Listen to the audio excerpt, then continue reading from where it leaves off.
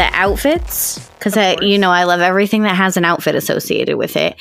I love it for the outfits. I love it for the things caught on live TV that they couldn't edit out in time. Yes. I have gone so far as to turn off my phone during an award show because I don't want anyone's, like I used to get pings and being like, oh my God, can you believe so-and-so news, won? yeah, like news updates and whatever. I want none of it. And the most heartbreaking thing, I think this was like 2 or 3 years ago, I turned off my phone. I'd watch like a record number of movies for the Academy Awards, and I went to watch the recording because it was, I wanted to get all the commercials and everything out of the way. And because it was a live show, it went over. And so I lost that like last 10 minutes. That's very important. Which is very like, important 10 minutes. It's like the finale. So that was very not cool. Don't worry, guys. I ended up seeing the end. It was just a very first world problem. Was it the La La Land debacle? The La La Land Moonlight debacle? Because yeah, I think it was. And I was like, and then now of course that's something you don't want to miss. And then of course I turned on my phone and my phone was going nuts and people couldn't believe it. And then I had to go and like search out whatever the replay or the secondary recording so I could find the mishap and watch everybody's face. And I did love that movie Moonlight, so I'm not bad. I loved La La Land too, but Moonlight was fantastic. So it was definitely supposed to be the winner. I mean, come on. Decidedly so, yeah. So it's very funny that you are very much into awards ceremonies. I only recently got into them, and funny enough, really only got into them after moving to LA. Before that, when I lived in Boston and growing up in Florida, my parents never really cared, so I never really cared. And I guess as someone who is trying to get into the industry, I guess I should kind of care. Which is, I guess, why I'm now recently into it. But I do have a love-hate relationship with award seasons because I do think we've barked about this in the past, and I know we want to get to it. But I do think that representation in media is something that is still very much lacking. And that also means representation in the people who choose who gets nominated for these different awards, et cetera, et cetera. So, but I do love when, an underdog wins, or a movie that just, I felt was breaking so many barriers wins, and, they swoop in and they take all the awards. There's something very satisfying about watching that. I love it. Well, you and I have talked about this on regular episodes about loving an underdog story. So I absolutely love when there's somebody who either has like from a group that's underrepresented in the past, or like someone who like, oh, he's never going to win, or she's not going to win because, she's too old, or she's too this, or she's too that. And I love just like, maybe I love a good like, just like I love a good revenge story. I love a good, like, sticking it to the man story. Like, I love a good, like, oh, you didn't see this? Oh, you said she's too old? Like, oh, she's the only woman nominated in this category? Like, I love that kind of stuff. But I'm with you. Listeners, if you haven't already pieced it together, this is a special episode. Michelle and I are going to be predicting who's going to win in each category. It's kind of like a bet when you're at work and there's a bet placed on the Super Bowl, right? And I'm your colleague that never watches football, but I'm going to participate in the bet anyway because it's fun. I can tell you right now that Michelle and I have not seen every one of these nominations. We've tried. We really tried. And some of the stuff isn't even out yet when we're recording this before the Golden Globes come out. And some of this hits like 2 days after we're talking right now. And some of it doesn't come out until maybe like a couple whenever weeks Hollywood from now. says so, you know what I mean? Yeah. So whenever Hollywood says so, as we've said in the past. But I do think that this is very fun. We'll have some commentary as we go along. We certainly won't break down the log line for every one of these movies or shows, so definitely check them out. But we'll definitely, leave a little asterisk against titles that we think you should watch or stay tuned for. Yeah, I was going to say things that we would the things that we've seen that we would recommend, or things that maybe aren't on this list that we would recommend that we think should be on this list. So there are some characters that Kim and I just love, and we would love if they were recognized on this list. I think maybe some of them that we're talking about today might be recognized within the SAG nominations, but we'll wait and see when the Oscar nominations come out. So we'll give you a little bit of probably who we think might win. Not that we think we're going to be 100% right, but we'll also give you who we hoped would win. Yeah, definitely. All right. Brrr, that was me doing a terrible drum roll. Perfect. I don't know why there's a drum roll happening at the Golden Globes, but I did it anyway. There isn't our Golden Globes. We do whatever we want in the Crush Fictionally Golden Globes. That's right. Crush Fictionally Golden Globes. We do what the F we want. We do what we want around. CFGG. Okay, so let's hit up and get started with this very first category: Best Performance by an Actor in a Television Supporting Role. John Boyega, Small Axe. Brendan Gleeson, The Comey Rule.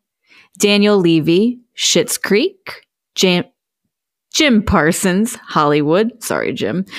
Donald Sutherland, The Undoing. Who do we think is going to win? Well, quite honestly, I wish I had time to watch John Boyega in Small Axe. I have not. I love the reference to Small Axe because that's an old Whaler song, right? An old like Bob Marley Whaler song. That was the Whalers did a lot of political songs, and I love the song Small Axe. If you don't know it, pause, go to Spotify, check out Small Axe. Michelle with the music knowledge. I got you guys covered. It's so good. Music. But it's a political song, and it's I won't sing it for you because then you will immediately close the window of this podcast and do something else. But basically the line is like, you're a big tree, but we're a small axe, and we're going to cut you down to cut you down. And so my God, this whole idea of like uprising and oppression and fighting back against oppression as like an underrepresented or like smaller group in a small axe. So when I first saw the title of Small Axe, I was like, oh, I really want to see this show. And Kim mentioned that it's like five different like mini movies, I guess. Yeah, it's 5 films. It's done by the BBC. It's 5 films, a series of 5 films. So I don't know how long a film can be 5 minutes. It could be 155 minutes. Yeah. Exactly. You just don't know. So I'm excited to be honest. I enjoyed the Hollywood series on Netflix. I'm not surprised that Jim Parsons is on this list, but I don't say that he was my favorite in the series of Hollywood. I thought there were so many good performances in Hollywood, the show. So quite honestly, I'm like, good. I don't know what I feel about this list. But knowing what I know about Schitt's Creek, I feel like Daniel Levy might be the one to take this category. I feel like Daniel Levy will take this category. I am not opposed to that. I think he is fantastic on Schitt's Creek. I've really enjoyed Schitt's Creek. I haven't even finished it, but it's like one of those like shows where I want to just sip it like a port. It's so sweet, and I just want to enjoy it, and I don't want to take it all in one big gulp. So it's a show you definitely want to put on when you want to feel good and have a great laugh. So I think Daniel Levy will take this. I wouldn't mind though if John Boyega I would love got that. the award. You just gave me chills saying that, because I think that John Boyega he's been very outspoken about his feelings in Hollywood. I feel like his character in the Star Wars canon, I don't want to say they did him dirty, but girl, they did him dirty. Like, they feel like his character could have been so much more than it was. And he's been very vocal about that. And I like him in so many other things. So I would be over the moon if he took this category. I will say that I was telling Kim before we started recording that I don't know the difference between what qualifies somebody to be in a supporting role versus non-supporting role. And I just made some notes because we love him as an actor. But I loved Michael K. Williams in Lovecraft Country. And I don't know if that qualifies him as a supporting role in Lovecraft Country, but I thought he was fantastic. So was Courtney B. Vance. And I would be remiss if I didn't mention both of them as, potential, fantastic supporting roles in a television series. Oh, great picks. Come on, Hollywood, listen up. What do we have for our next category, Michelle? Our next category is Best Performance by an Actress in a Television Supporting Role. We have Gillian Anderson in The Crown, Helena Bonham Carter, also in The Crown, Julia Garner in Ozark, Annie Murphy in Schitt's Creek, and Cynthia Nixon in Ratched. Now, this category has got me, I've got my knives out, and I'm like pointing them at all these people, because I'm like, man, I feel like all five of them could stand in a circle with knives out to each other, because they're all such powerful actresses and what fantastic. This is one where I'm like, I don't freaking know, and I think I would be happy with any of them. I truly love Julia Garner in Ozark. Yes. I love her. I think she is absolutely fantastic.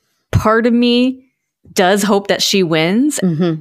But I unfortunately, I shouldn't say unfortunately, I think Gillian Anderson might take this one, only because she won't be coming back for The Crown.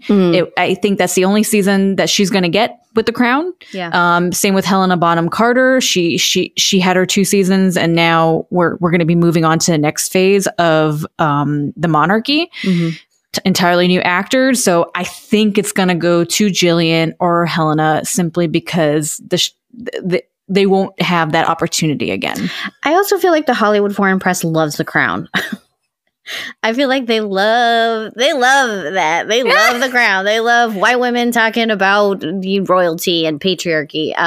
So I feel like you're absolutely right. I love Julia Garner. We've talked about her character of Ruth on Ozark and how much we love the character she plays and how fantastic she is. Oh, so good. So I would love to see her win. Quite honestly, I have her down, and I'll say it again. I'm surprised with all the female characters in Lovecraft Country that not one of the women were nominated as a supporting role in a television series. Anjanae Ellis, Wunmi Mosaku, and Jada Harris, all from Lovecraft Country. Any one of them deserve to be on this list, and I'm sad they weren't. So come on, get it together, Hollywood Foreign Press. Get it together. Tell other stories about other things. Sorry, royal family. Sorry, not sorry. Sorry, not sorry. So, yes, so I think this will be an interesting category. Kim's got her knives out. Fight to the death. They all have equally long, sharp knives too. No one has a better knife over the other woman.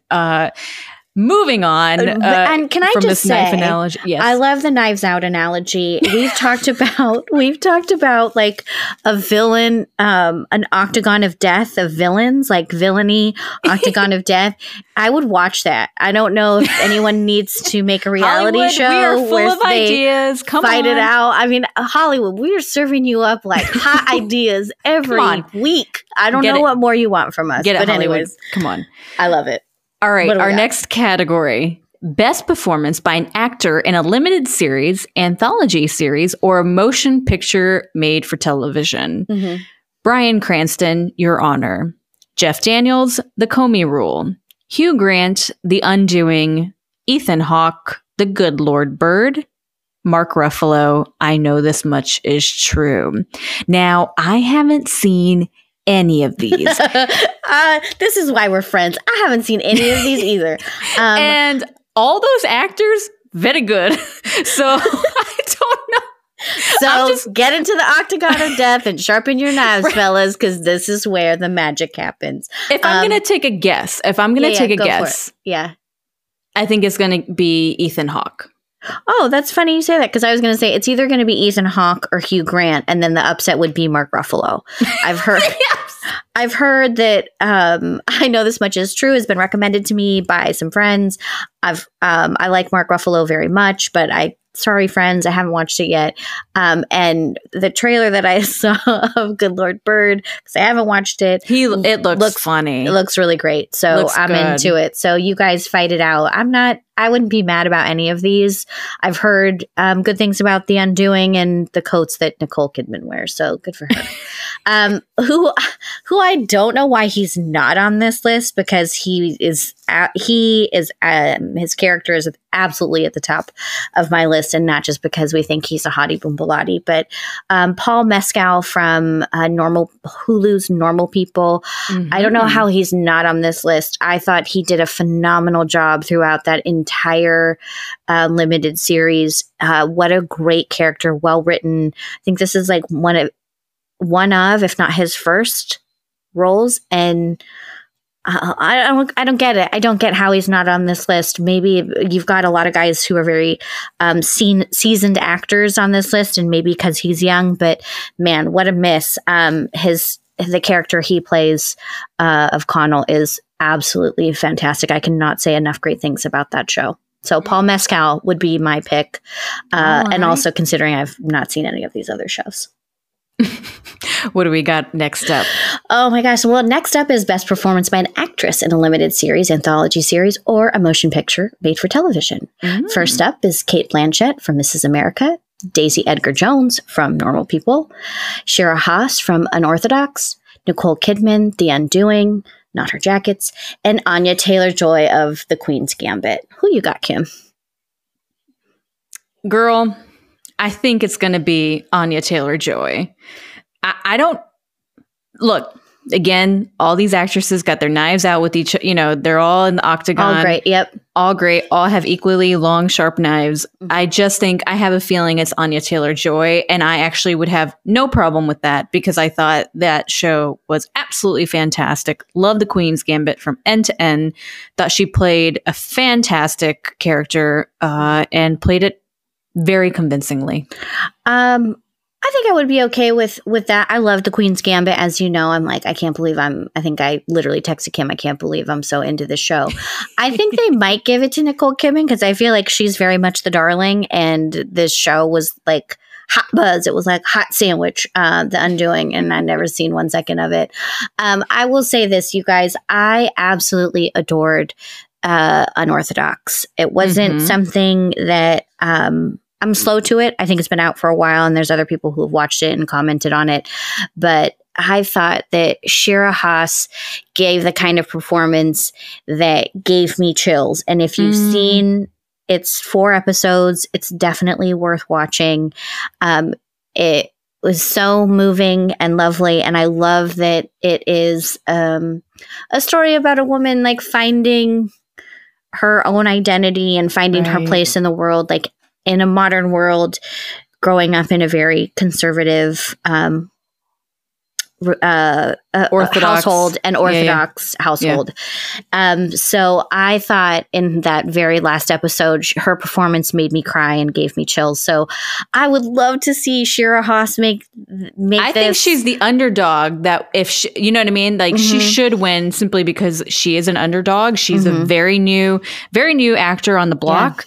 And a fun fact about Unorthodox, I told Michelle this like 40 times, but Netflix, they only made that show because an executive internally fought hard for it. They were like, this executive was like, yo, this story is fantastic. It'll cost us no money to make.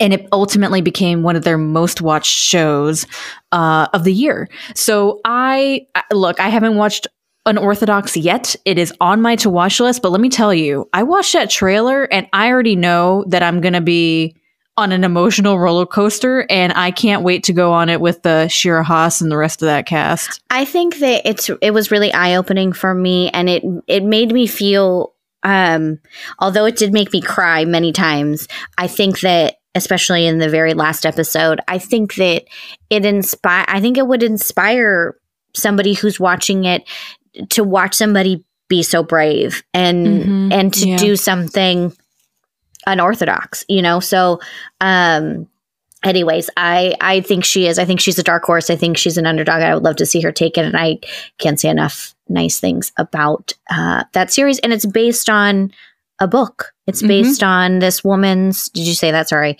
That it's based on sorry, we've talked about it so many times I can't remember what we've talked about, like, ourselves and then recording. I know. But it's based on this woman's memoir, and as you're watching it, like, I know Kim and I had talked about it separately, that it's how it was funded and how they made it.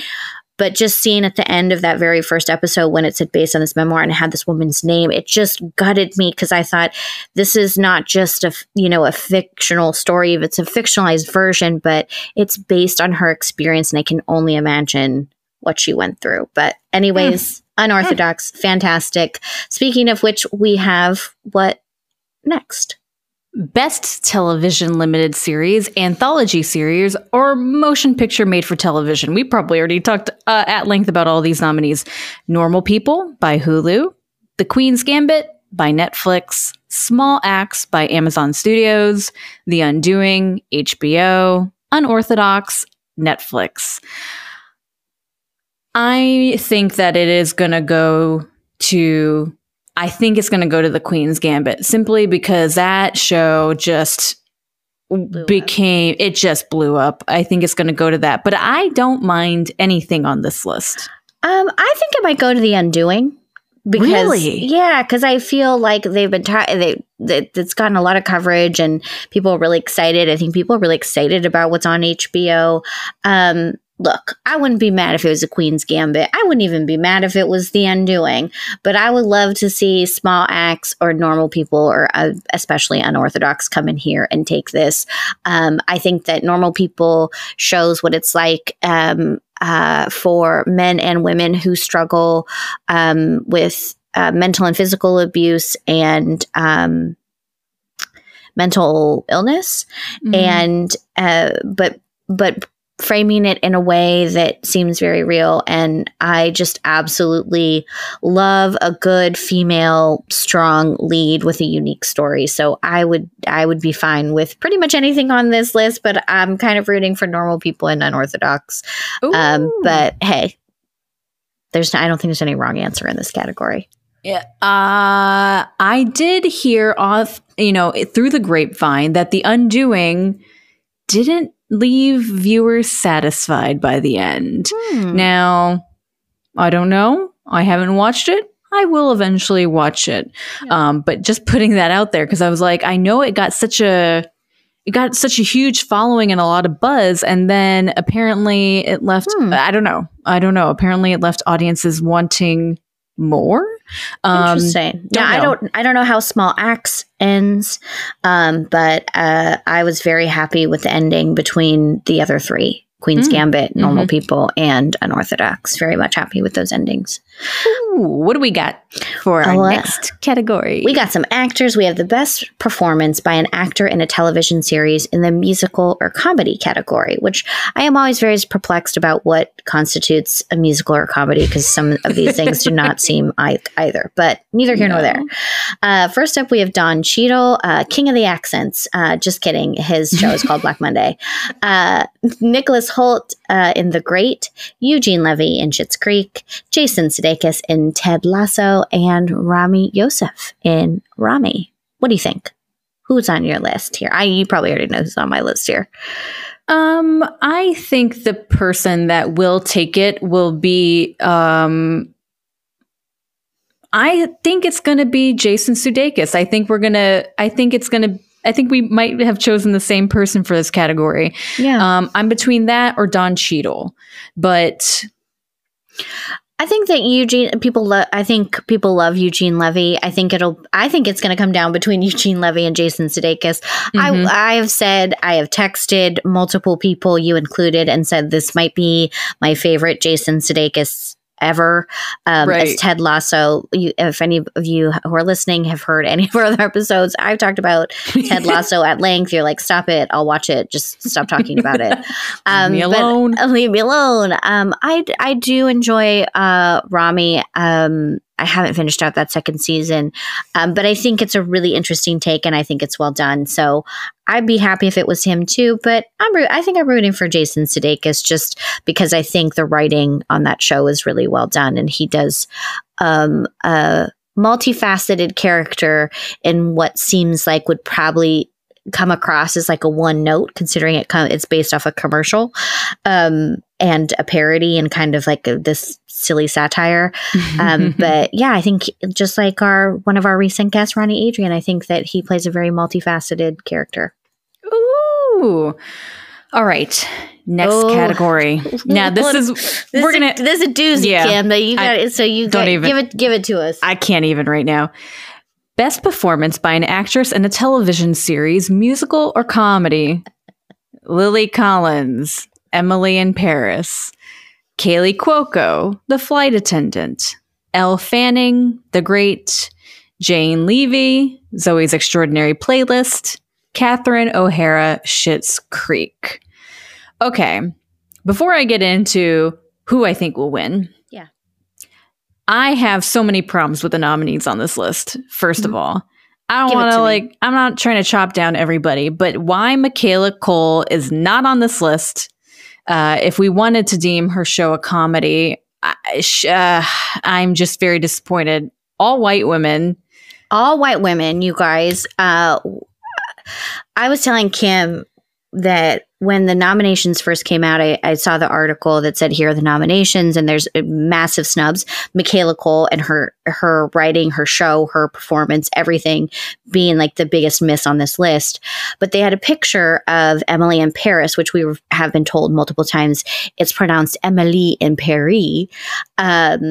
And I thought, why are they posting that picture? That's so silly. Why would they post a picture of that show? That's clearly not on the nominations list. And then I opened it up and I was like, joke's on me, joke's on Michelle. I had no idea that this show would even make it. You guys, I'm not trying to fully hate on it because I've watched it. I was entertained. But I wouldn't say that anything about the writing or the character arc or the storyline or anything about the acting was particularly noteworthy. Yeah, I mean, like for me, I'm like, okay, are we seriously seeing that Lily Collins and, no offense, Jane Levy are the best of the best actresses in a musical or comedy in the last year? I do not believe that. If anything, look, Kim's like, Kim, get off your high horse. But I'm like, why isn't Dairy Girls on here? Dairy Girls is one of the funniest shows I've ever seen in my life. It's on Netflix. It's also on, it's an Irish show that is also on the BBC, I believe. Yeah. And it is. I started watching it because you told me about it, and you're absolutely right. Everything you commented about that show. Crying, laughing. It's so good. I easily think that any of the actresses on that show would blow the competition out the water for some of these names. However, I will say, though, that it's got to go to Catherine O'Hara, because Catherine O'Hara is absolute perfection on Schitt's Creek. I think she is absolutely a comedic genius, and Schitt's Creek is, I think, one of the best platforms for her and her abilities. And she better get that damn nomination, especially in comparison to the other names on this list. She has these other women showed up with knives. She's got a freaking bazooka. Do you know what I mean? They showed up to, they brought their knives to a gunfight, right? Yes. Like, that's a great analogy. I love it. I feel like Catherine O'Hara saw this list of her fellow nominees and just laughed so hard, and she laughed some more. I love Catherine O'Hara just in general as an actress. I love that people who are really into Schitt's Creek are like just making the connection now that Catherine O'Hara is also Kevin McAllister's mom from Home Alone. Right. Whoever doesn't know that, just quit it. Quit it. The library cards are free. Come on, people. It's not hard to like get smart. I feel like I think you're right as far as Catherine O'Hara. I will say this that, and I never thought I'd say this because I've talked unending trash talk about her as an actress, but Kaley Cuoco in The Flight Attendant is showing a little bit more than she has as far as like The Big Bang. I think this was I actually think she did a phenomenal job. And so joke's on me once again, because I have said not nice things about the way she declared that she wasn't a feminist. Who says that? But I will say I watched The Flight Attendant, was very intrigued. It was recommended to me. Let's be honest. I watched it for the guy in it. I watched it for Michael Huisman's character, who we've seen in other things like Game of Thrones. Stop it. Just, oof, it's hot in here. But he was great in it, and she actually did a really nice job. So if she got awarded, I wouldn't be mad about it. I am very upset, not just about Michaela Cole, if we're considering that a comedy, that she's not on this list. I thought she was fantastic.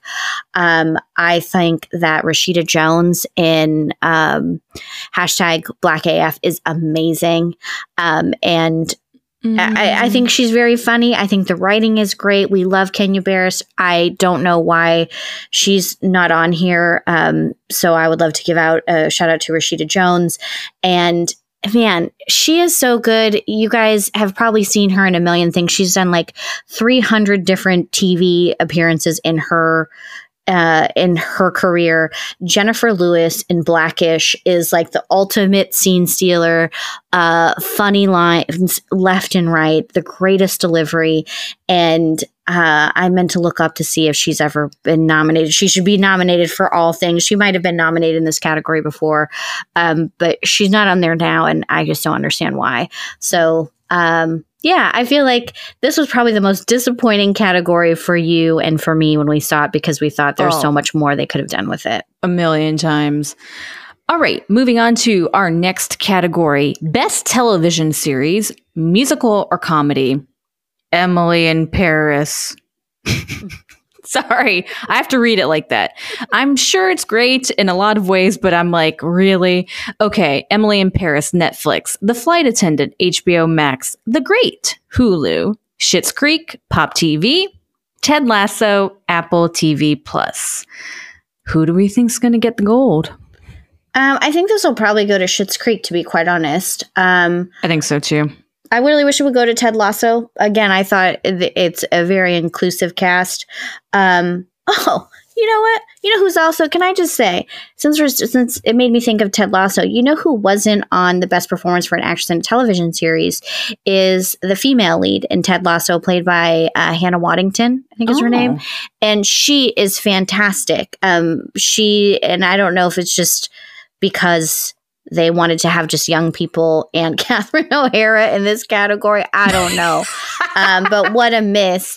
And can I just say, I think this is the only time that Zoe's Extraordinary Playlist comes up. There have been people who have asked about whether this is a good show or not. I think that some of the performances in that show are truly fantastic, and some of what they've done with the choreography and some of the other characters have been great. But I don't know that Jane Levy is really knocking it out of the park as far as that character is concerned. Yeah. And I don't mean that, and it's any offense to her, but I feel like if you're going to be the best, like you said, the best of the best, then I think that your role cannot be played by anybody else. And Michaela Cole is an example of that. So, I think that as far as the best television series based on that, in the musical and comedy category, I'll probably go to Schitt's Creek. But I'd love to see Ted Lasso, just based on there's a little bit more representation on that show. Okie dokie. I also wrote down, as far as shows that I thought could be on here, were hashtag Black AF on Netflix, and The Duchess. Also on Netflix, which is about a single mom who's raising her daughter in London. And I thought that it was kind of a sleeper hitter. Hey, if Emily's in Paris on here, I don't have to defend any of my choices. That's so 100% correct. So if we're going to put something like Emily in Paris on here, I might as well say The Duchess from Netflix. And I did hear, I told this to Kim separately, that the producers of Emily in Paris took members of the Hollywood Forward Press on like a Paris vacation, and treated them to a very expensive, fancy time in order to, I guess, sway their ideas about the nomination. So I'm not down with that. That automatically disqualifies you in my book. So we'll see if people, I don't know, what would you light on fire if Emily in Paris got this award? I mean, like a coffee bean and teen lift? I don't know. Something. Next category. What do we have, Michelle? Best performance by an actor in a television series, but drama. Make it drama. Jason Bateman in Ozark, Josh O'Connor in The Crown, Bob Odenkirk in Better Call Saul, Al Pacino in Hunters, and Matthew Rhys in Perry Mason. What do you think? We've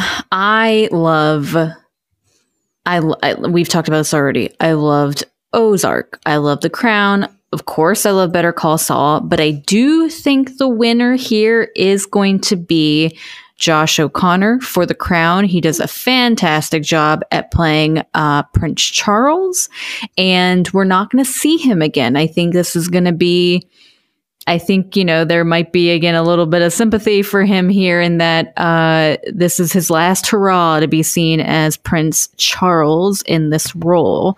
So I think it will go to him, but again, this is a very competitive list. It's a competitive list. I haven't watched Perry Mason, but I've heard good things, and I didn't watch Hunters. Does Al Pacino need me to do that? I don't think so.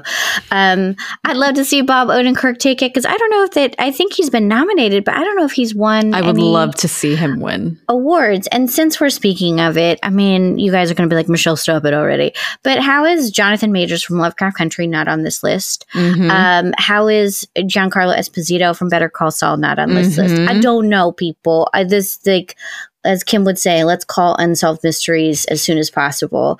This is a competitive list. I feel like it could have been a little bit better. It's kind of circling, oh yeah, they're all white dudes, aren't they? It would be nice to have change it up a little bit. So we'll see. I think you're right about The Crown, though, for sure. What's next? All right, we have Best Performance by an Actress in a Television Series Drama. Olivia Colman, The Crown, Jodie Comer, Killing Eve, Emma Corrin, The Crown, Laura Linney, Ozark, Sarah Paulson, Ratched.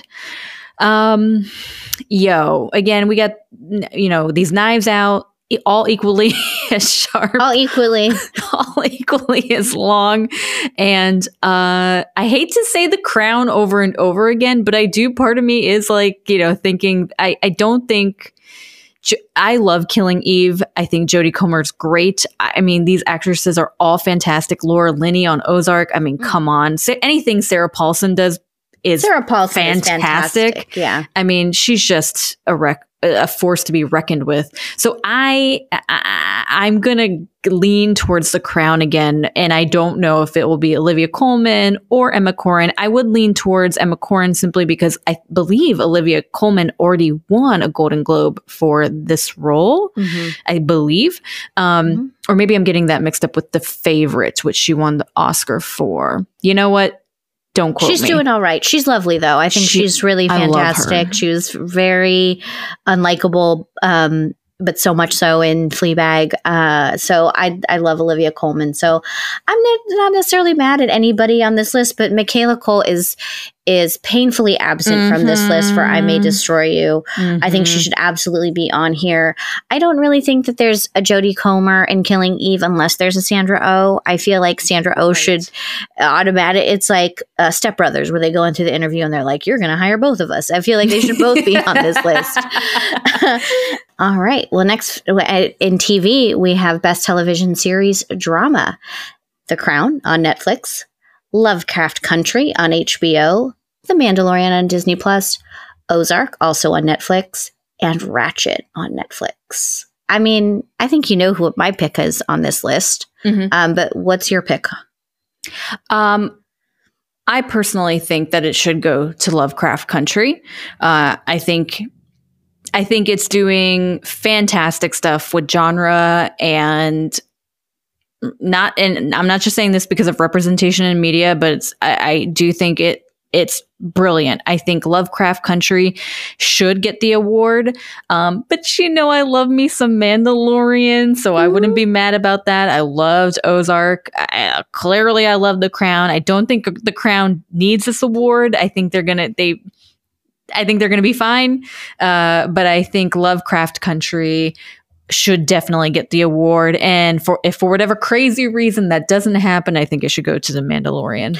I actually have The Mandalorian down. I think that I loved, obviously, Lovecraft Country. I love the representation in it.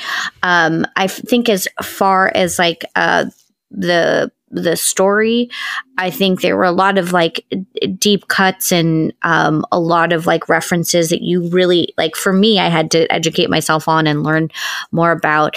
And it's got everything, wildly so, right? It's got everything from like historical fiction to like sci-fi to fantasy to horror, and it's just a lot. And it's a lot to digest. But I don't know. I was leaning towards The Mandalorian. So I'm going to go unexpectedly so and say I hope The Mandalorian takes this category. I think it's like one of the best things that they've done for that Star Wars canon, hands down. This is the way? This is the way. Maybe. What else do we have? What's our next category? Next category. Ooh, you guys know I love this category. As a writer, best screenplay for a motion picture. Emerald Fennell for Promising Young Woman, Jack Fincher for Mank, Aaron Sorkin for The Trial of the Chicago 7, Christopher Hampton and Florian Zeller for The Father, and Chloe Zhao for Nomadland. What do you think, Michelle? This was a tough one for me because I think that they will, and I think it should. It should be Emerald Fennell for a Promising Young Woman. I thought that was a fantastic movie. You and I talked about the writing. I felt like there was so much of it that resonated with me as a woman, as a female in society, and how we're spoken to on a daily basis. So I loved it. I thought it captured everything.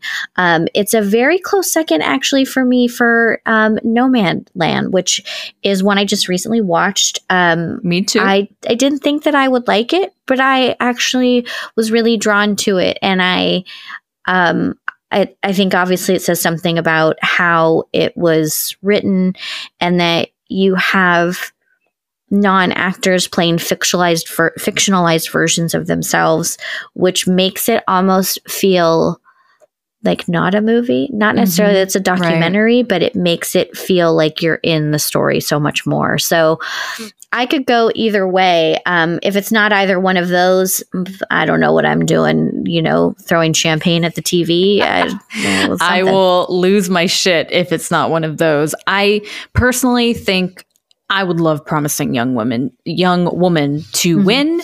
I think the script is brilliant. I loved the writing. I thought it was just so timely. As a writer, you were saying that you were really impressed with how it was written. I remember you telling me that after, because I said how much I just loved it overall, and I am not a writer like Kim is, not an award-winning writer like Kim is. So please stop. You are a writer. I write emails. It doesn't count. But I think that says a lot if you were that impressed with the writing of that was a movie that I was writer jealous over, where I was like, oh man, I wish I would have written something like that. I love that. Not that you were jealous, but I love that because it speaks to how good the writing was. Yeah. I mean, no, I was jealous, Michelle. I mean it. I was writer jealous. I wish I would have written something that brilliant, that captivating. And I'm not trying to, make a dig at my own work, but it just it captivated me. I thought it was so brilliant. So I hope it gets it. And, I thought Nomadland was fantastic. And yeah, I have nothing against Aaron Sorkin, but does he really need another one of these? I'm not sure. I don't think he needs another award. I think he's doing all right. Yeah, I'll come back to The Trial of the Chicago 7. But I didn't watch Mank, and I didn't watch The Father, but I feel like The father looks very interesting. I want to watch that. I definitely will watch that. But even then I still think that I'm like, promising young woman. I hope we shall see. I would love to see that. We're probably going to be talking about these movies again in 1 second. What do we have for the next category? Well, now we have Best Director in a Motion Picture. Emerald Fennell for Promising Young Woman, David Fincher for Mank, Regina King for One Night in Miami, Aaron Sorkin for The Trial of the Chicago 7, and Chloe Zhao for Nomadland. What do you think? So here's where I'm going to flip myself, and I think it's going to be Chloe Zhao that will win for Nomadland. I thought the direction was so beautiful. Not that I didn't think that Emerald Fennell wasn't bringing it as a director for Promising Young Woman, but I do think that I would love to see the love spread out a little bit and, have one of them one category and have the other win the other category in my ideal world. It's funny you say that because I said the same thing in my notes, is that I would love for Emerald Fennell to win for Best Screenplay, and then for either Regina King or Chloe Zhao to win in the director category. I absolutely wouldn't mind Regina King winning anything. I think she is, God, I love her. I think she's freaking phenomenal. I would like the One Night in Miami to show up a little bit more on this entire list than it does in just the Best Director category. I thought it was fantastic. It's obviously a movie or a motion picture, but the way that it was shot and filmed gives it an idea, gives you an impression of it as if it was a play, which it was originally a play. And I think that's really interesting. But I thought that One Night in Miami was so interesting and educational. And I am sad that Spike Lee isn't on this list for Da 5 Bloods. Right. Much more than Aaron Sorkin. I feel like, I'm just going to say it, that I think that Spike Lee is much more deserving of a nomination in this category after watching The Trial of the Chicago 7. A big fan of Spike Lee. And I also thought that we should have seen Judas and the Black Messiah show up a little bit more in other categories. So yeah, I guess I will say it that, if David Fincher or Aaron Sorkin take home this Best Director, I'll be like, have we learned nothing? This makes no sense to me. So riot in the streets. In the streets for it, Kim. Who else do we have? Now we're talking actors in a motion picture. What's up next? Oh, yeah, baby. We're moving into actor character territory. Best performance by an actor in a supporting role in any motion picture. Sacha Baron Cohen, The Trial of the Chicago 7. Daniel Kaluuya, Judas and the Black Messiah. Jared Leto, The Little Things. Bill Murray, On the Rocks. Leslie Odom Jr., One Night in Miami. Who do you think, Michelle? Sadly, I feel like they might give it to Sacha Baron Cohen, and not to say anything bad about Sacha Baron Cohen, but his character in The Trial of the Chicago 7 I thought was weak.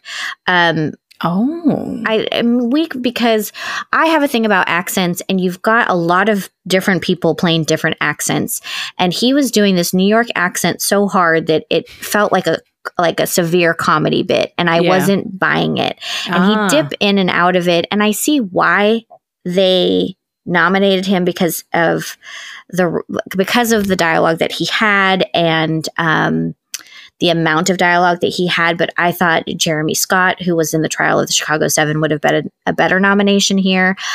Look, I don't think Jared Leto needs anything in life. I've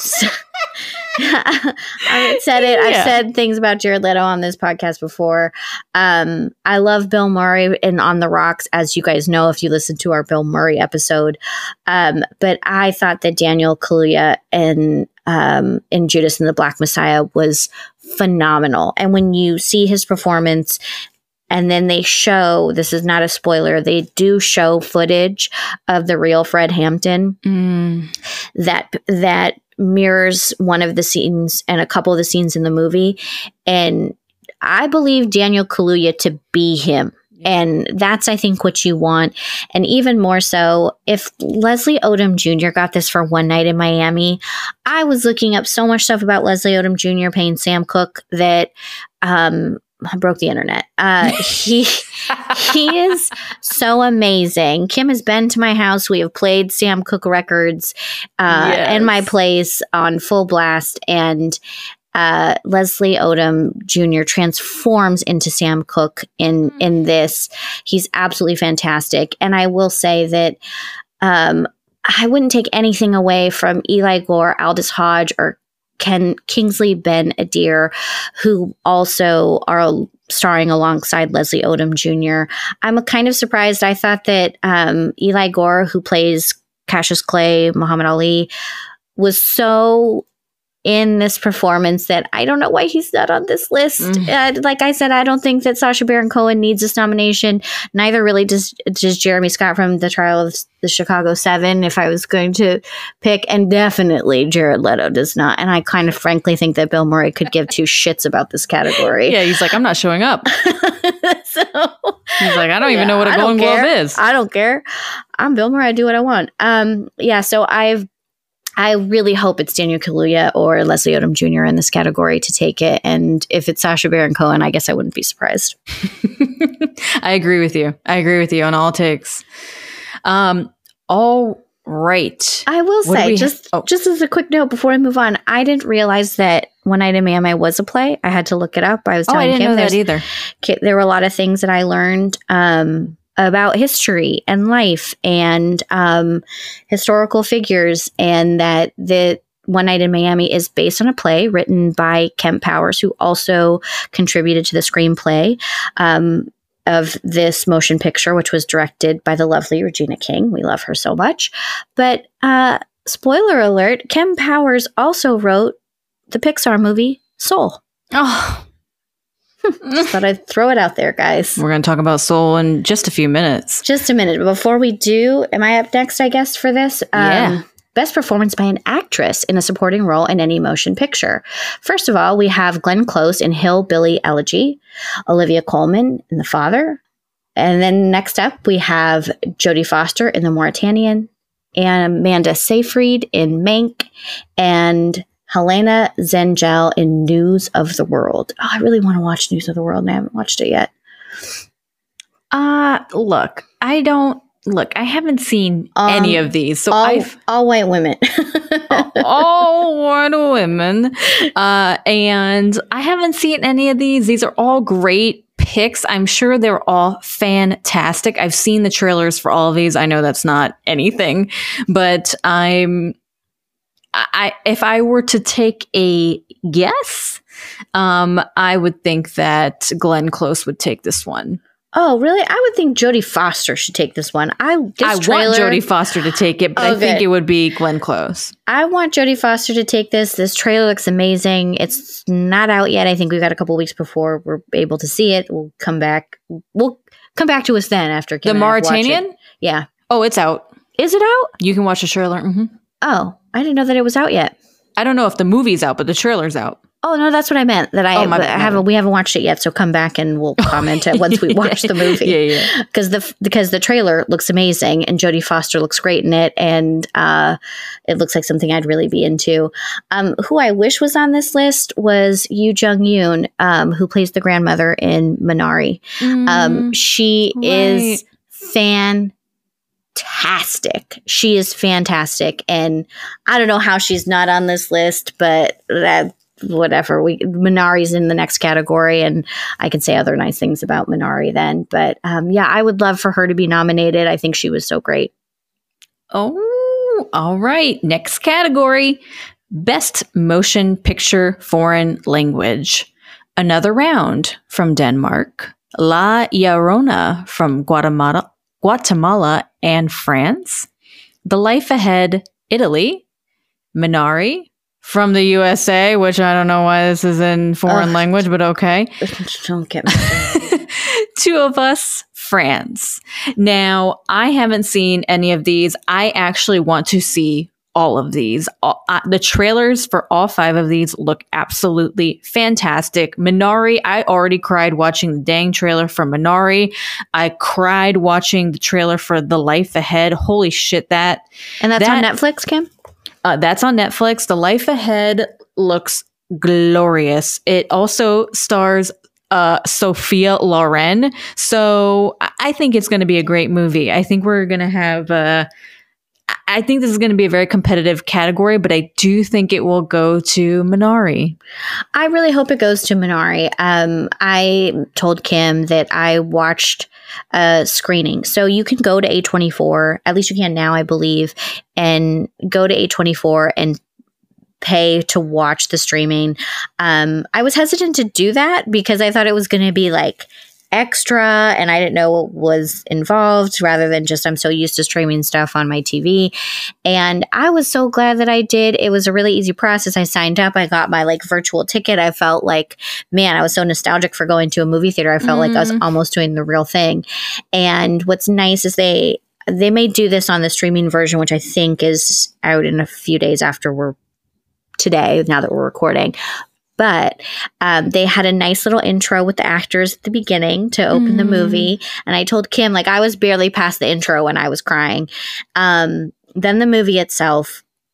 And then they had about like a 30-40 minute Q&A that they recorded with the actors and the director. And it's so good. I can't say enough about this movie. I think for me, it resonates in some way personally about immigrants, and well, technically, you guys, we're pretty much all immigrants in this country. Let's not get that twisted. But first generation being in this country and what it's like, and the identity of what that means to be, what it means to be an immigrant in America. Mm-hmm. Yeah. So I loved it. I won't say too much about it because I think if you like movies like Moonlight, if you love character development stories, then this is for you. If you like things with like lots of plot, this is not the movie for you at all. But it's really fantastic. I thought the acting was fantastic across the board. I don't know why this is not in the best motion picture category. I think it absolutely should be. And I cannot get over the performance of Steve Yeun. And I wish that I had some fun facts for you guys, some trivia, as I always like to bring the trivia, the facts. And the only thing that I came across is that the red hat that Steve Yeun wears in the movie actually belongs to him and was a gift from his own mother when he was 17. Stop it. Stop so it. Did I just make you guys cry? Stop it right now. Leave the room, Michelle. Get out of here. Stop making people cry. I'm going to make myself cry. Anyways, Minari, what a fantastic movie. The metaphor that they have for what Minari is, and that it's based on the director's own life. And I cannot recommend, I cannot recommend it enough. I know I've said that like 5 million times in the past 2 minutes, but the Q&A that was a part of A24 and some things that Steve Yeun said about how excited he was about this film, and then to hear Yoo Jung-yoon, who plays the grandmother, how she talks about what it was like, the relationship with her own grandmother. And so that's what she pulled from to build this character. So, wow. The trailer, you got to watch the trailer because you will laugh out loud. There is a little boy, her grandson, the grandma, they have this cute ass scene in the trailer, and I'm never going to do it justice, but the boy yells at her in Korean and he says, "You're not a real grandma." And she's like, "Well, what's a real grandma supposed to be?" And he's like, "You're supposed to bake cookies, but you curse." And you curse and you watch wrestling and you wear men's underwear. And the dynamic between all of the family members, but this little boy is, I think that all the actors, you believe them to be these people. And, and I think that's hard with child actors because you can kind of see the acting coming out, and he's such a natural, this kid. He's such a natural. You don't see any of the acting, and this little boy is just so wonderful in it. And man, I was, Walking Dead wrecked me when Glenn Rhee wasn't on there anymore. And the only thing I can say is that the saving grace is that Steve Yeun is out there doing fantastic roles like this. Yes. Yeah. What do we got next? Next up, we have Best Motion Picture in an animated category. The Croods: A New Age from DreamWorks, Onward by Walt Disney Pictures and Pixar Animation Studios, Over the Moon by Netflix and Pearl Studios, Soul by Walt Disney Pictures and Pixar Animation, and Wolfwalkers by Cartoon Saloon and Melocene. Ooh, okay. Listen, y'all already know that I love Soul. I also loved Over the Moon. I think this is gonna Wolfwalkers. I have not seen, but I watched a trailer for that, and the animation looks absolutely glorious. I want to watch it.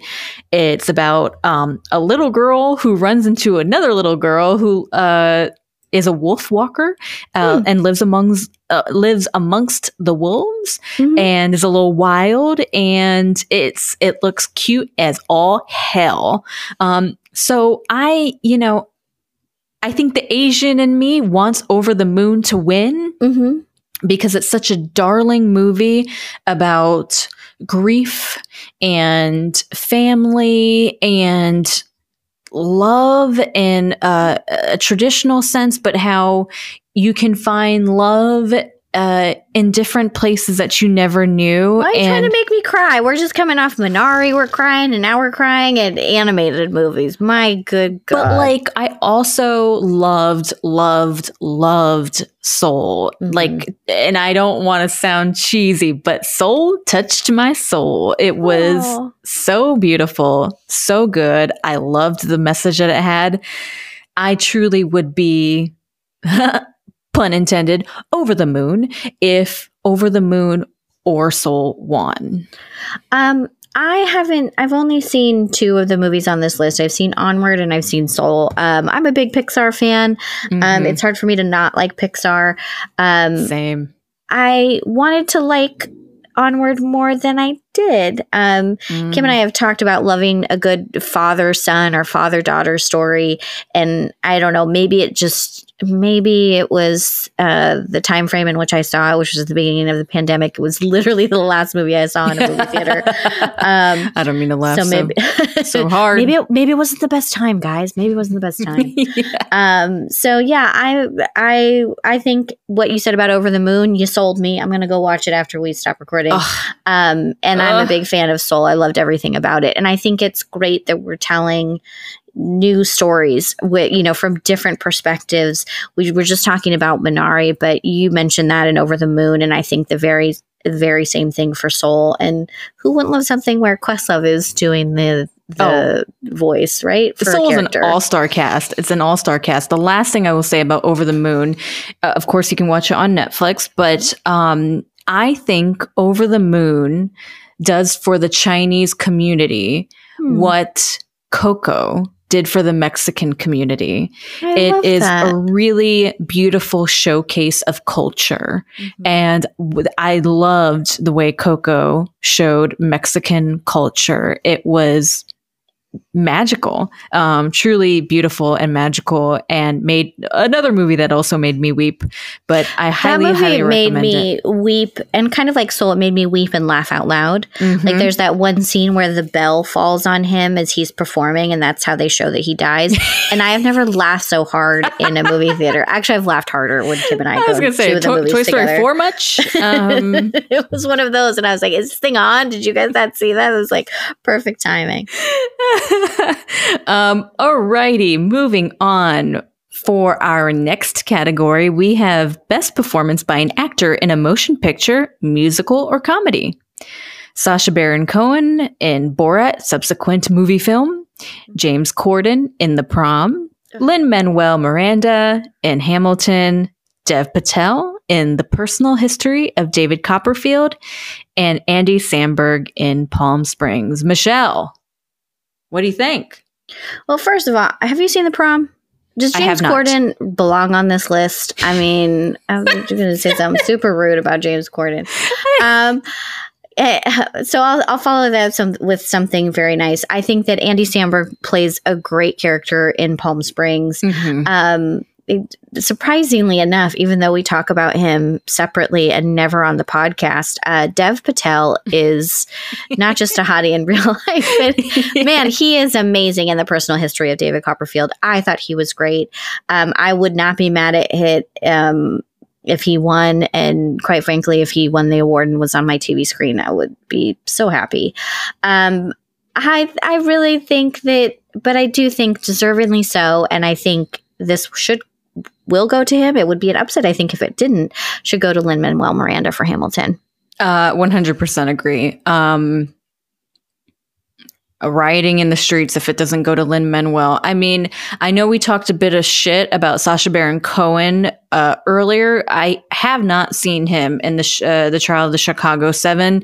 I do love him as an actor. I think he does really great character work, and I do think he's often overlooked because he started out as a comedian, and comedians never get taken seriously until they, of course, start their drama career. Yeah. So I think Sacha Baron Cohen, there are moments in any of the movies he does, these like comedic improvised movies like Borat and Bruno, where I have looked at my boyfriend, because it's always me and him watching these movies together, and I have looked at him and I was like, and I'm like, I don't know how he stays in character. Like, he is, it's incredible to watch because there are no second takes with a lot of these scenes, especially when they involve real people. So part of me kind of does want Sacha Baron Cohen to win for Borat's subsequent movie film, which I'm told, I haven't seen it yet, but I'm told it is actually delightful. It's a I guess like a slightly more modern take on the original Borat film, and he's still stabbing at the absurdity of humanity and Americans, and I kind of am here for that. Yeah, I mean, I like, I said earlier about Sacha Baron Cohen being in the Trial of Chicago 7. I think he brings something to the character. It's just that how they played him with this heavy New York accent was not working for me. Honestly, and it was I haven't even seen the movie. It was very distracting. Yeah, and he's not a perfect actor, but I think if I'm like thumbs up for Borat's subsequent his performance for Al Suarez. Are you listening? Al does a great Borat, and he does my wife all the time. And he's probably laughing so hard as Kim just gave me 2 thumbs up and said, my wife.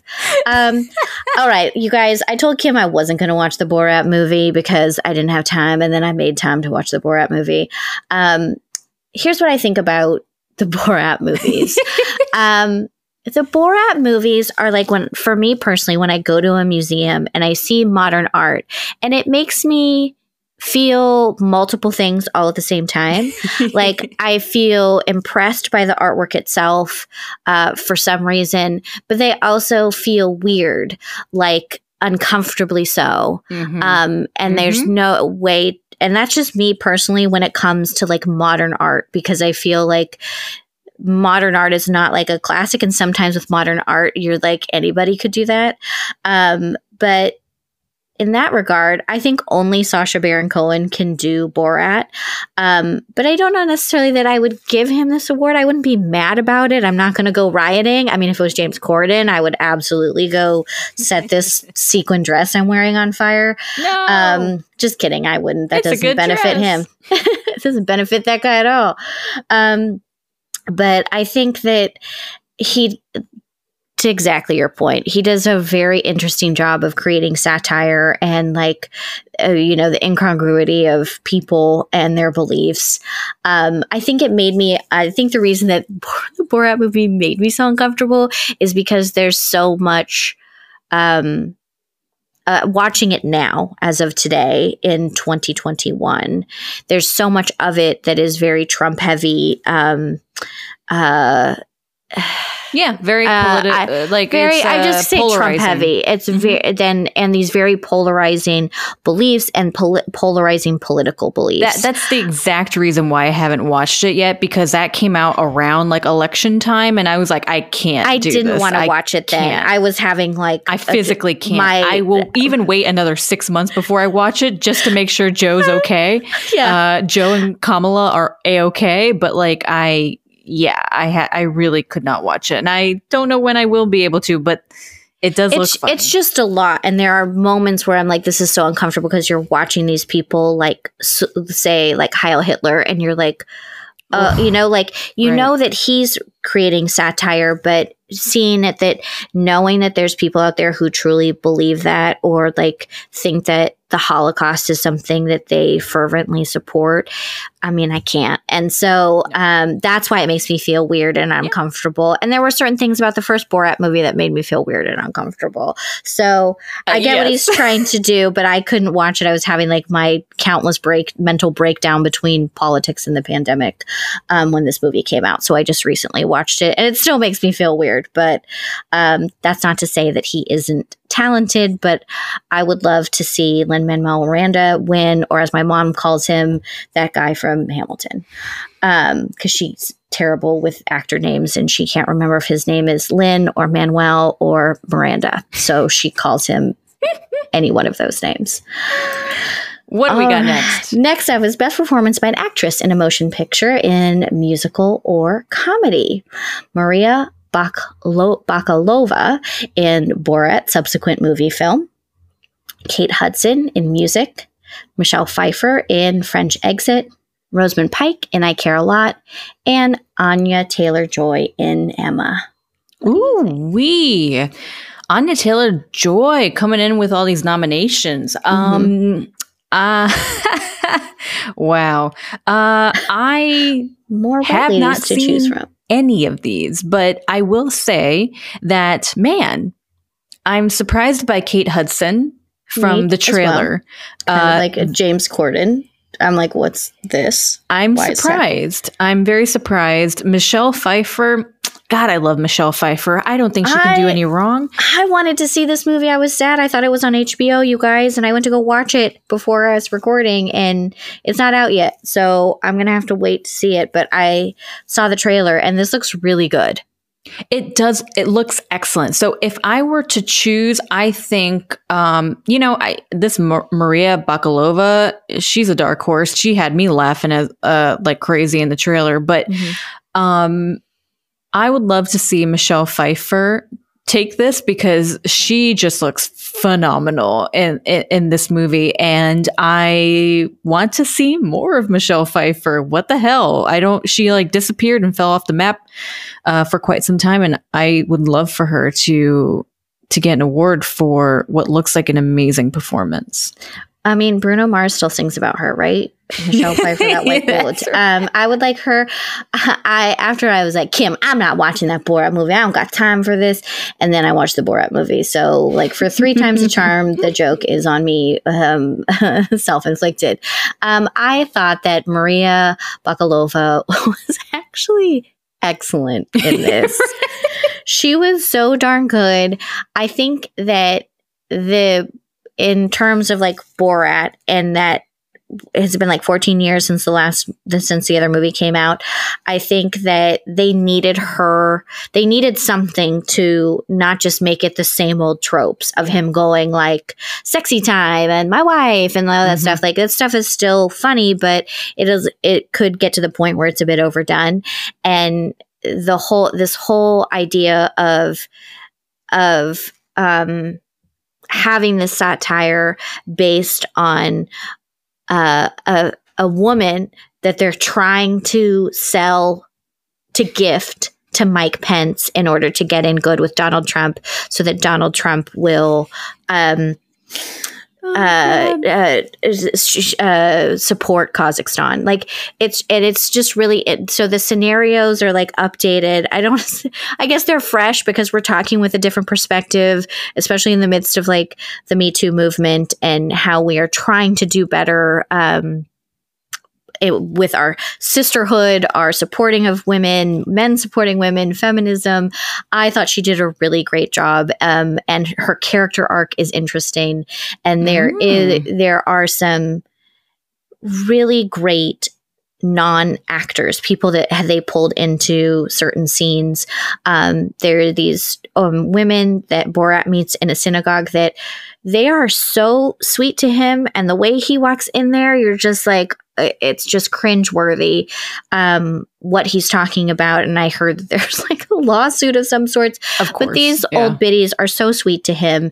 And I will give a shout out to, I think her name is Jen C. Jones, who they hire as this babysitter, and the wisdom that she drops on Borat as if he's a real person and how he should treat women, and how he talks to Maria Bakalova's character about that she should feel empowered as a woman, and she can do what she wants and she can be independent. Oh, it just got me. So I wouldn't be mad about that. I would love it for her to be her or Michelle Pfeiffer. There's been a lot of talk about Rosamund Pike. If I see another article called Rosamund Pike's character in I Care a Lot as an anti-hero, I'm going to flip a table. She is not an anti-hero in this. I'm like, she does not appear to be an anti-hero to me. She is clearly a villain. Do you guys want me to talk about I Care a Lot? I was so excited to see this movie, and it didn't hold up. It didn't hold up. It fell a little bit short, but I would love for somebody to convince me otherwise. But Diane Wiest, her back is hurting from carrying this whole movie, and she tried to carry this whole movie, and there was a lot of things that just didn't work out. And Peter Dinklage, his back hurts a little bit too. It just didn't end right. And I love that I was seeing all these articles being like, she's the perfect anti-hero. I was like, if you listen to our podcast about anti-heroes, we read you the definition. We literally read you the definition. And it's not that. And it's not that. Andy Samberg is nominated for Palm Springs. Kristen Milioti should be nominated in this category for Palm Springs as well. Well, speaking of, why don't we move on to the next category? Next up that we have Best Motion Picture as a Musical or Comedy. We have, again, Borat subsequent movie film, Hamilton, Music, Palm Springs, and The Prom. This is kind of an interesting list. Yeah. I know that there's been a lot of backlash for Sia and Music, right? Because this is her movie, and how she cast it. People are quite upset about it, and she's not backed down. Why? Because the girl has a disability? Yes, because I can't think of that girl's name, but I can see her face. She's in all the Sia music videos. Right. And she's cast in this movie as having autism. And so the autism community said, you had the opportunity to cast somebody with a real disability in here and shine a light on if you really wanted to talk about what autism is and put a positive spin on it. And instead you cast somebody who wasn't. And at the end of the day, Sia just doubled down and is like, I'll do what I want and don't worry about it. Oh, interesting. So who do you think is going to take this category? I definitely think it should be Hamilton. I don't think there's any question, is there? I can't imagine The Prom sweeping, coming in and just doing a whole leg sweep to Hamilton and being like, haha, it's ours. Leg sweep. Girl, you watching too much Cobra Kai. I am watching too much Cobra Kai. Oh my God. I don't know. I think there's so many great actors in The Prom. It just is one of those trailers that I keep seeing, and this could be on me, and maybe I should just watch it and prove myself wrong, but I just keep seeing that trailer like, this is a movie I have no interest in seeing whatsoever. But yeah, I think Hamilton is so clever and creative and has become like this cornerstone of pop culture that if it doesn't win, I don't know what we're doing. And I don't know how Music got in here either, but it's a very interesting, again, these are some very interesting nominees here for this category. But yeah, I 100% agree about Hamilton. Come on now. All right. Who else do we have? Who is next up? All right. So we have Best Performance by an Actor in a Motion Picture Drama. Riz Ahmed for The Sound of Metal. Chadwick Boseman, Ma Rainey's Black Bottom. Anthony Hopkins, The Father. Gary Oldman, Mank, Tahar Rahim in The Mauritanian.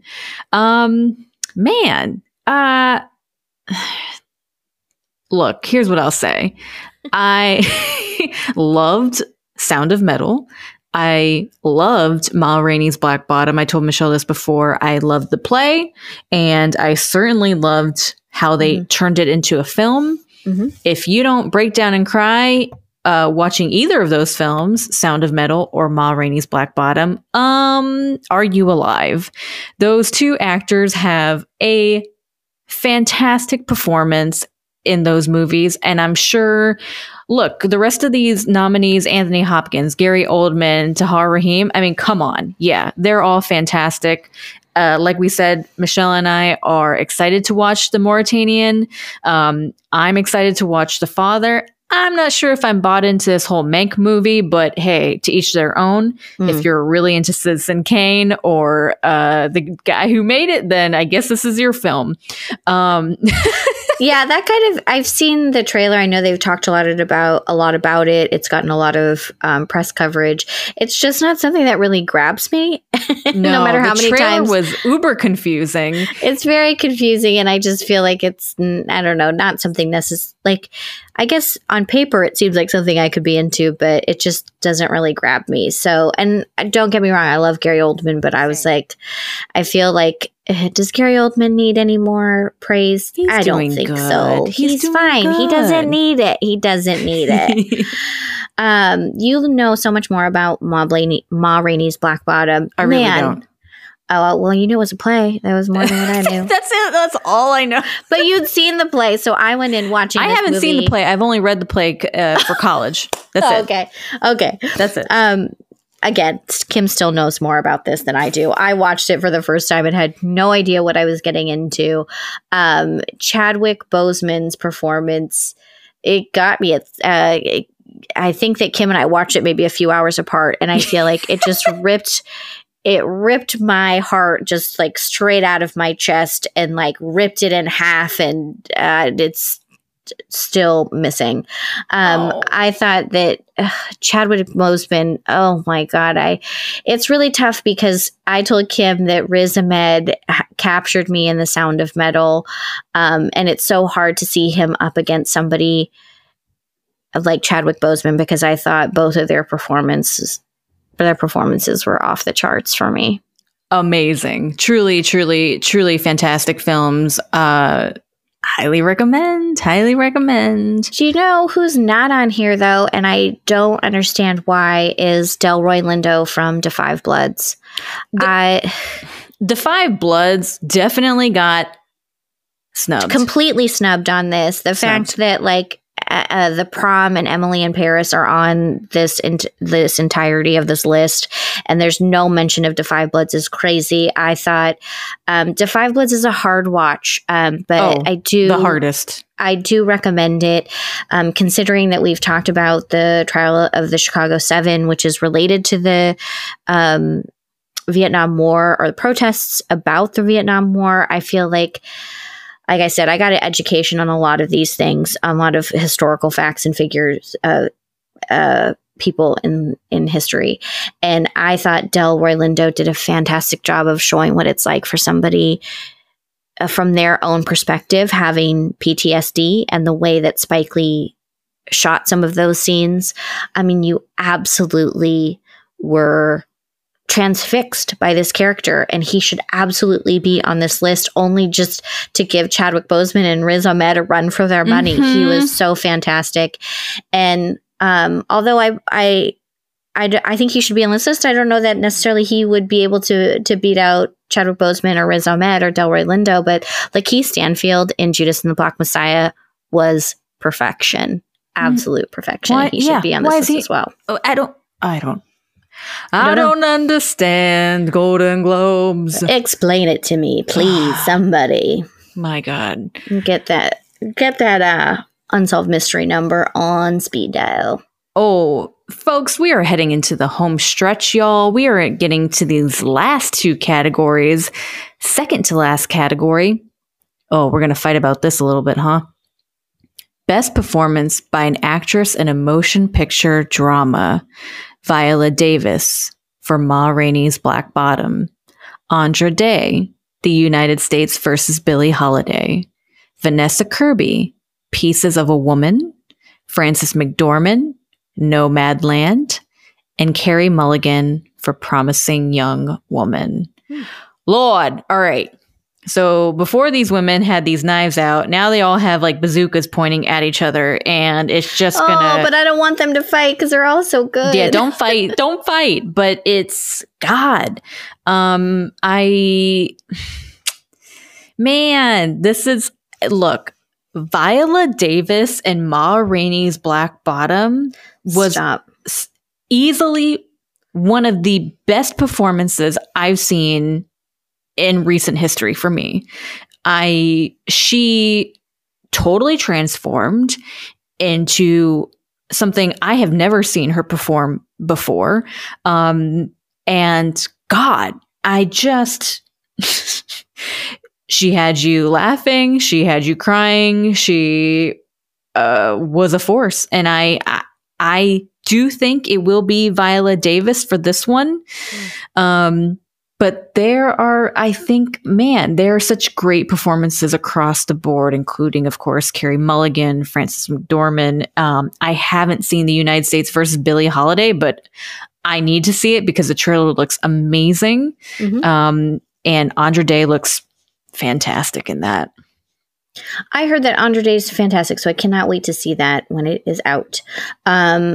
Look, I watched Pieces of a Woman and I was like, oh, Vanessa Kirby, fantastic, wonderful. She made me feel things that I have no right feeling because I am not a mom, but I loved her performance in that. And I thought she was excellent. And she transformed into that. She kind of slipped into that character. And then I watched Promising Young Woman and I was like, if we don't give that movie and Carey Mulligan all the awards, what are we doing with our lives? I thought Carey Mulligan was perfection. And then as Kim was watching Ma Rainey's Black Bottom, she's like, girl, you got to watch this. And I did. And I thought that I stopped watching Viola Davis. And I think that is a testament to her acting and talking about a complete transformation. I hope this goes to Viola Davis. She is absolutely deserving of this best performance. There's no one else that could have played this role other than her. And she did it flawlessly. Like, I did not see Viola Davis at all in this movie. She's so good. And I do recommend on Netflix, there's like a 30-minute behind the scenes of Ma Rainey's Black Bottom, how they shot some of the movie, how they came up with the set design and the costumes, and they have interviews with Viola Davis and the rest of the cast talking about how they played these roles, and they talked a lot about Chadwick Boseman as well. And it's really interesting to take you through, you know, how you look at Viola Davis and you maybe don't even recognize her in passing. And she talks about that, why she chose to do all those things. And they show the historical photos that they have that they built these different scenes on. And there's this one moment in the like documentary style of this short bit where they said when everybody was in this tent scene, which is at the very beginning of the movie, which is not a spoiler, but there's this scene where they're all in a tent, that everybody who was there, because every single extra had been fitted for their costume. And then the costume designer spent time with every single extra, just the extras, and told them about the historical meaning behind their own costume. And I think it was Viola Davis who said that when the camera pans in, that everybody in the room got chills, and I got chills just watching that one scene. So, wow, Viola Davis, we already loved you, but man, you just blew our socks off as Ma Rainey for sure. Guys, we're at our last category. Michelle, what do we got? Well, this is the big deal. This is Best Motion Picture Drama. First, we have The Father, Mank, Nomadland, Promising Young Woman, and The Trial of the Chicago 7. Interesting. It's an interesting list. I wish there were a couple more on here, to be quite honest. You guys already know that I wish Minari was on here. I think that Da 5 Bloods should be on this list. I actually would actually take off after watching the Trial of the Chicago 7. I would take off the Trial of Chicago 7 and replace that with Da 5 Bloods. And I know I haven't seen it, so who am I to say? But this is our show. We do what we want here on CFGG. CFGG 2021. I would get rid of Mank and put Judas and the Black Messiah on this list. So yeah. If that was my list, I would absolutely give this to Minari, although I wouldn't be mad if it went to Da 5 Bloods. But since we're working with the list they gave us, I guess my pick, I should say that a little bit more forcefully, my pick would be Promising Young Woman. It better go to Promising Young Woman. That's all I'm going to say. Again, I really enjoyed Nomadland, but I don't think it was nearly as captivating and as riveting and as necessary as Promising Young Woman. I think Promising Young Woman is a necessary story in our time right now. So, look. Yeah. Congratulations to all the winners on CFGG. We'll see if our predictions come true, if we are right or we are wrong. But, at the end of the day, awards, they don't mean much. I mean, yeah, they mean money they mean validation to certain people, I'm sure. But at the end of the day, whatever you love is what you love, right? And that's what Michelle and I are here to support. We're here to support whatever characters, whatever stories grab you. And if there is a story that you saw in 2020 that absolutely grabbed you, if you think we're completely wrong about talking trash about Emily Imperi, what is it? So désolé or whatever it is. I'm so sad in French. But you can message us and let us know who was on the top of your list, whether it's for Best Motion Picture or Best Performance by an Actress. We would love to hear it. We're just kind of giving you our top 100 of who we think it is. And I don't know, how do we end the Golden Globes? Pete, just cut us out with the music, right? I'm giving my thank you speech. You just are thanking somebody, and then Pete just starts playing the music over you talking. It just gets louder and louder and Pete's louder. Our wonderful producer. So I would like to thank Pete, our wonderful producer. I would like to thank Michelle Varay, my wonderful co-host. I would love to thank Edith Mudge, who's provided our wonderful music per usual. And then Pete just cuts me off because he's like, Rose Feta Coot has done wonderful work with our artwork. And the Hollywood Foreign Press, thank you. It's just an honor to be nominated. We appreciate it. But thank you so much. We're going to go get wasted. In between episodes, you can find us on Twitter and Instagram at Crush Fictionally. And feel free to slide into those DMs.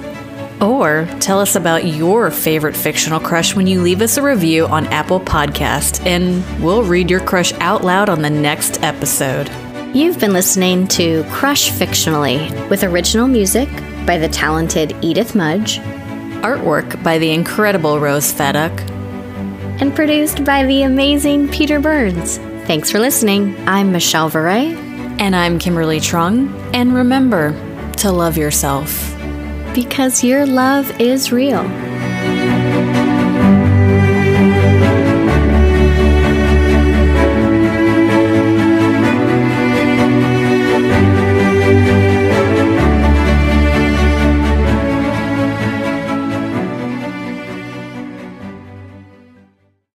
Imagine a podcast. Now, imagine a musical. Now, imagine the two of them made 1 million babies. Well, you don't have to imagine it, because it's real, and it has a name. 1 Million Musicals. Each month, we bring you a brand new, original podcast musical featuring talent from across Broadway, films, and TV. You'll hear tales of spooky ghosts, Wild West shootouts, adventures on the high seas, and much, much more. 1 million musicals. Only a few 100,000 to go. A Campfire Media podcast. Campfire.